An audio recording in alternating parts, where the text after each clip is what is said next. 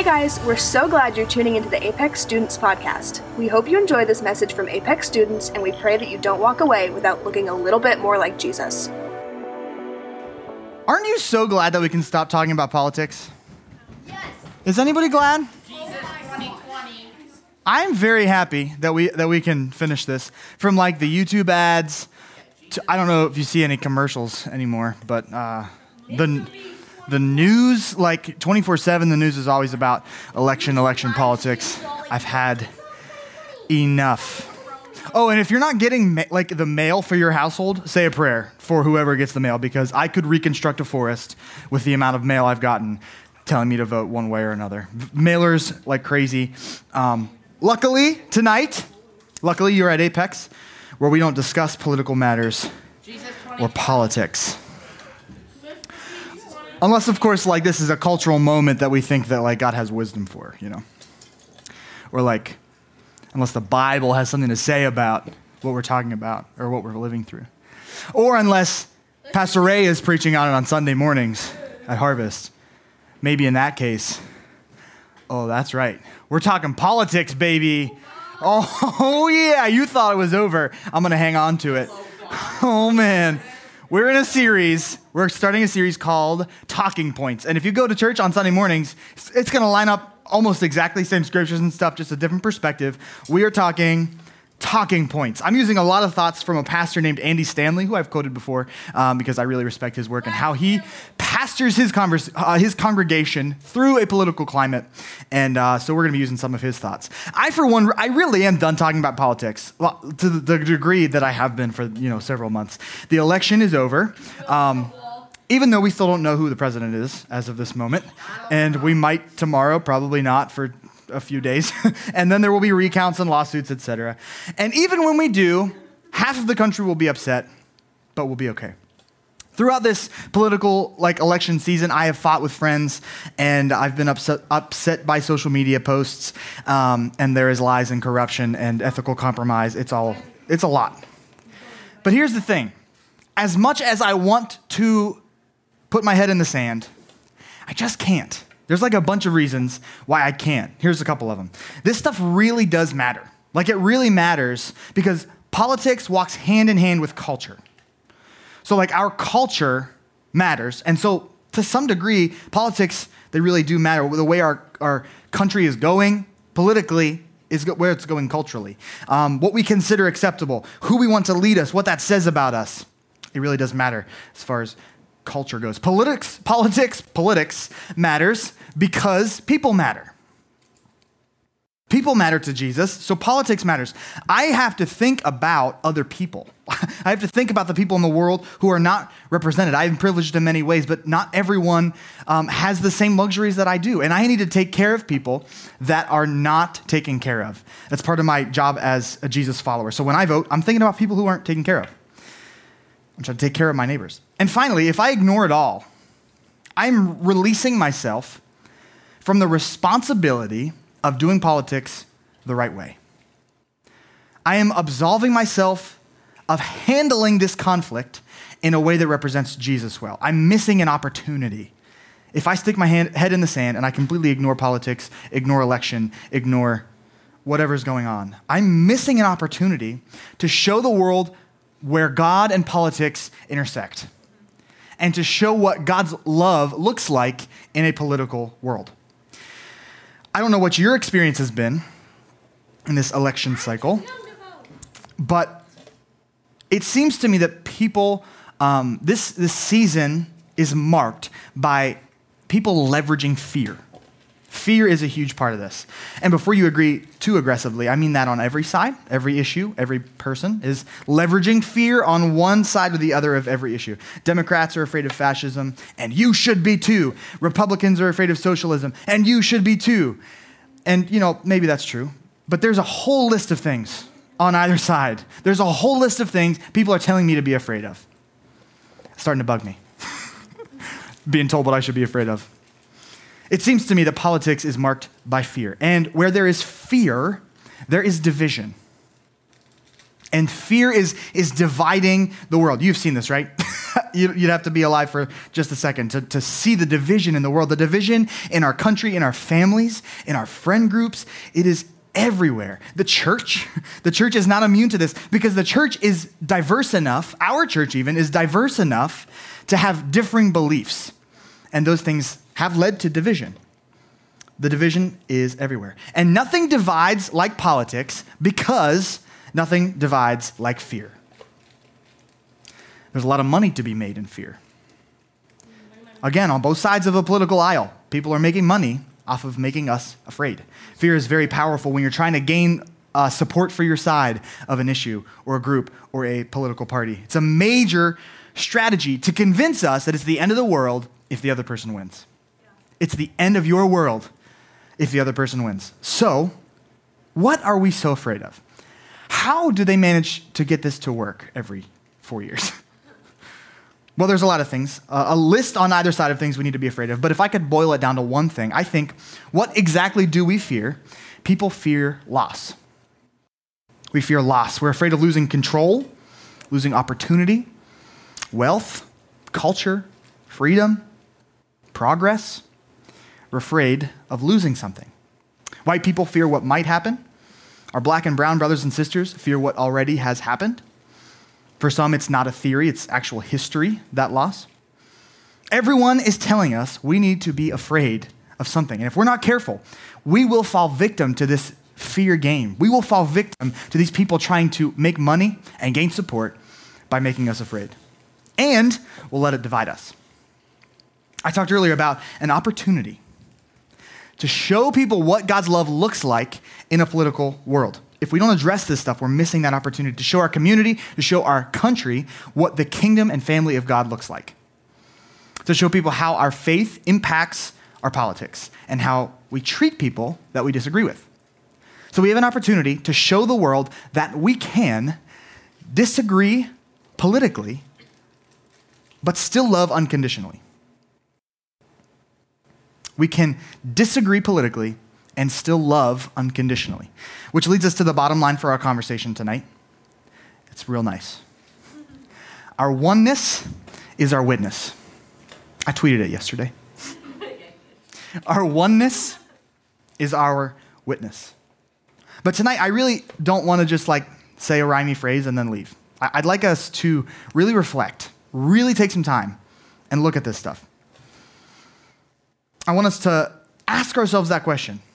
Whether you know anything about politics or not, do you really want this? Do you want oneness in the church, in your community, in your family, in your friend group? Do you want oneness and unity? Do we really want to be able to disagree politically and still love unconditionally?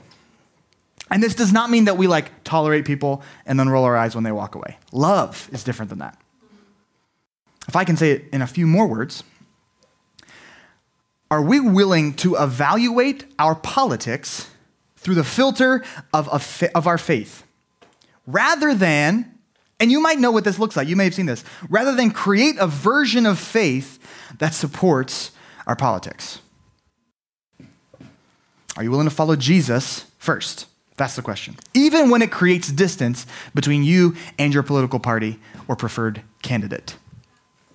There's a man named John, and he records the events of the life of Jesus. And he recorded what happened shortly before Jesus was betrayed and crucified and arrested and all that stuff. And so in these moments, Jesus had a prayer request, which I think is interesting. Jesus has a prayer request. If he is God, he's also praying to God. It's very complicated. In these moments leading up to Jesus dying for us, he has a prayer request. He knew what was ahead of him, and this is the thing he was praying for, as he knew what was coming in his very near future. Let's read it. It's in John 17. Verse 1 says this. After saying all these things, Jesus looked up to heaven and said, "Father, the hour has come. Glorify your Son so he can give glory back to you." The hour is the hour of his crucifixion. The hour has come. This is Jesus looking down the barrel of the end of his life. He knows what's coming, and he continues in verse 11. "Now I am departing from this world. They are staying in this world, but I am coming to you. So Jesus has been guiding and teaching this group of people for 3 years. He's got like 12 close followers, a bigger crowd following him. And he's about to leave these people that he's come to know and love and teach and guide. And he asks God to protect them. But he asks God to protect them in a very particular way. Holy Father, you have given me your name. Now protect them by the power of your name so that they will be united just as we are. That they will be united. Jesus prays that the church would be one. That he prays for unity at the end of his life. He knew it was coming. His prayer request is that his people would be united because oneness is our witness. He says more about it in verse 20. I am praying not only for these disciples, but also for all who will ever believe in me through their message. So for the folks around him at the time, the people that had been following him, these people were divided. These are people that were Jews and Gentiles and Romans and Samaritans and women and slaves and freed people and soldiers and tax collectors, wealthy, impoverished. There is division in the group around him. And he says, unite them. And Jesus included me. He also prayed for you. He says, the people that will ever believe in me, a couple thousand years ago, I get to be a part of Jesus' prayer request because I've also experienced division. I have also experienced what Jesus is talking about here. He prays specifically for you and me. He prays for the brown people and the black people and the white people and the rich, the middle class, the impoverished people, the single and the married, the privileged and the Republican, hello, and the Democrat and the undecided people. He prays for me today because he knew that we would face division. Jesus prays that when the people of these groups join the family of God, that they would be united, that something would change in them because we know division, but that when we would join his family, join his kingdom, that we would be united. No matter what else divides us, we would be united in him because our oneness is our witness. And that sounds impossible. That sounds like that cannot be done because I know division. That comes easy to me. Division comes easy. Exclusion, super easy. I got that. And that's why Jesus prayed for it, because it doesn't come naturally to us. And he knew that we would need supernatural help to get this unity thing down. He continues in verse 21. He says, I pray that they will all be one, just as you and I are one. As you are in me, Father, and I am in you, and may they be in us, so that, this is an important part, right? Because he's given us this command, or it's a prayer. He's praying to God that we would be united, so that why? Why is the question he's about to answer. Why is it important that we are unified? So that the world, okay, so the people outside the kingdom and the family of God, the people outside, the people that don't go to church, maybe even reject the church, but are watching the church, so that the world will believe you sent me. So that the world will believe you sent me. This is all about people that don't know Jesus. We are united so that people who don't know God will see his love in his kingdom, in his family. Go figure that this is what it's about, right? Does it feel like we're talking about this a lot? I hope it does, because this is like one of Jesus's like big deals, is that we would show the love of God so that other people would find him. Because other people finding him is what Jesus is all about. He's all about helping people get connected to Jesus. He's teaching us unity and connection because our oneness is our witness. So Jesus is praying for this church, the church that we know today, as well as the disciples that were there with him. And those disciples that were there with him, like they went into the world as one. Like they did this thing. They changed the world because they were united. They were united with one purpose, to make disciples, to help people find Jesus, to help people become more like Jesus. They were united with one message. That is, Jesus is the Messiah. He is the way to eternal life. He is hope and love and joy. He is everything you need. He is all about reconnecting us with God. And they were united with one command: love like Jesus loves. They were one. They changed the world. And their oneness was their witness.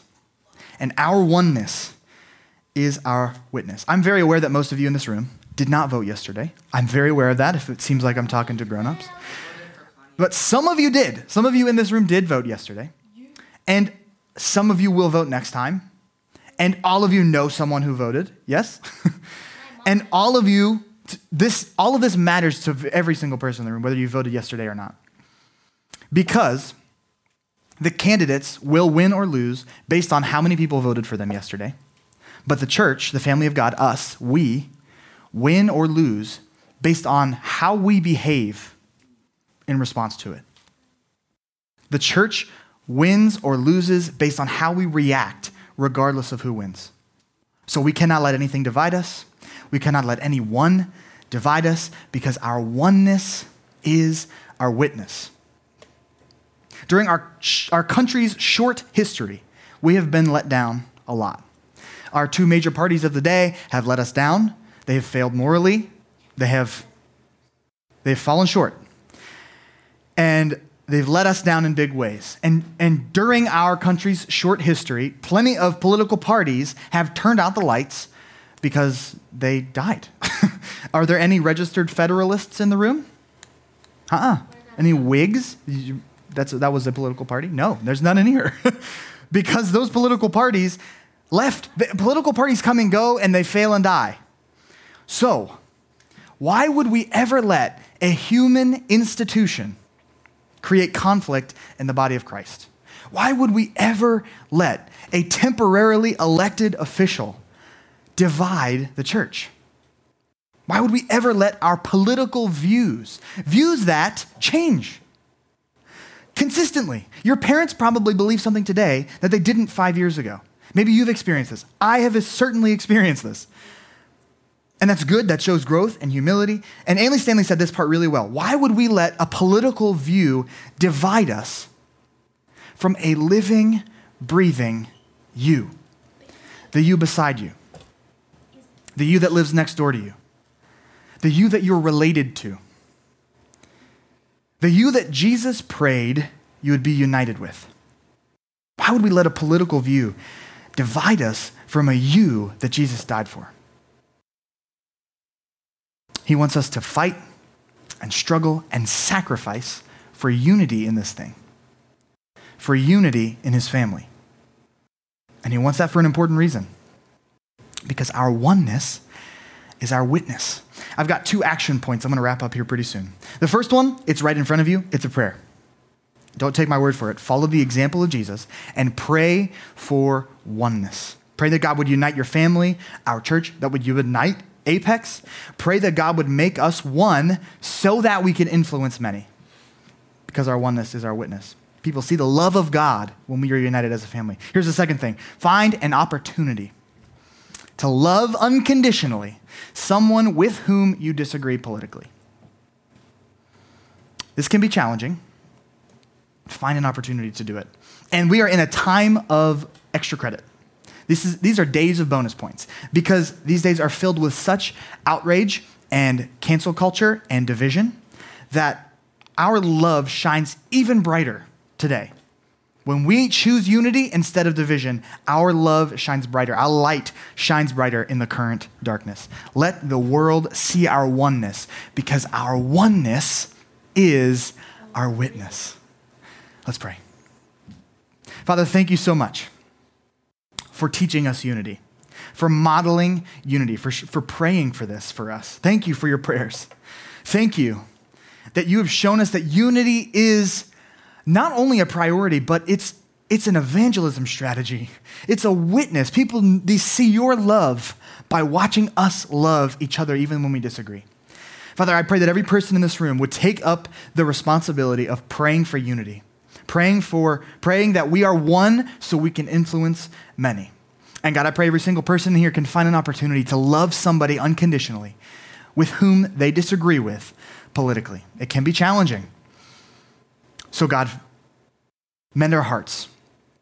Help us to be more like you. Help us to love like you love. We love you. And you have loved us so well, so help us to share that love with the people around us. We thank you. In your precious name we pray. Everybody said, Amen. Amen. Thanks for listening to this Apex Student Podcast. You can listen to more Apex teachings by subscribing on iTunes or wherever you get your podcasts. We pray that this message has impacted your life and that you don't walk away without looking a little bit more like Jesus.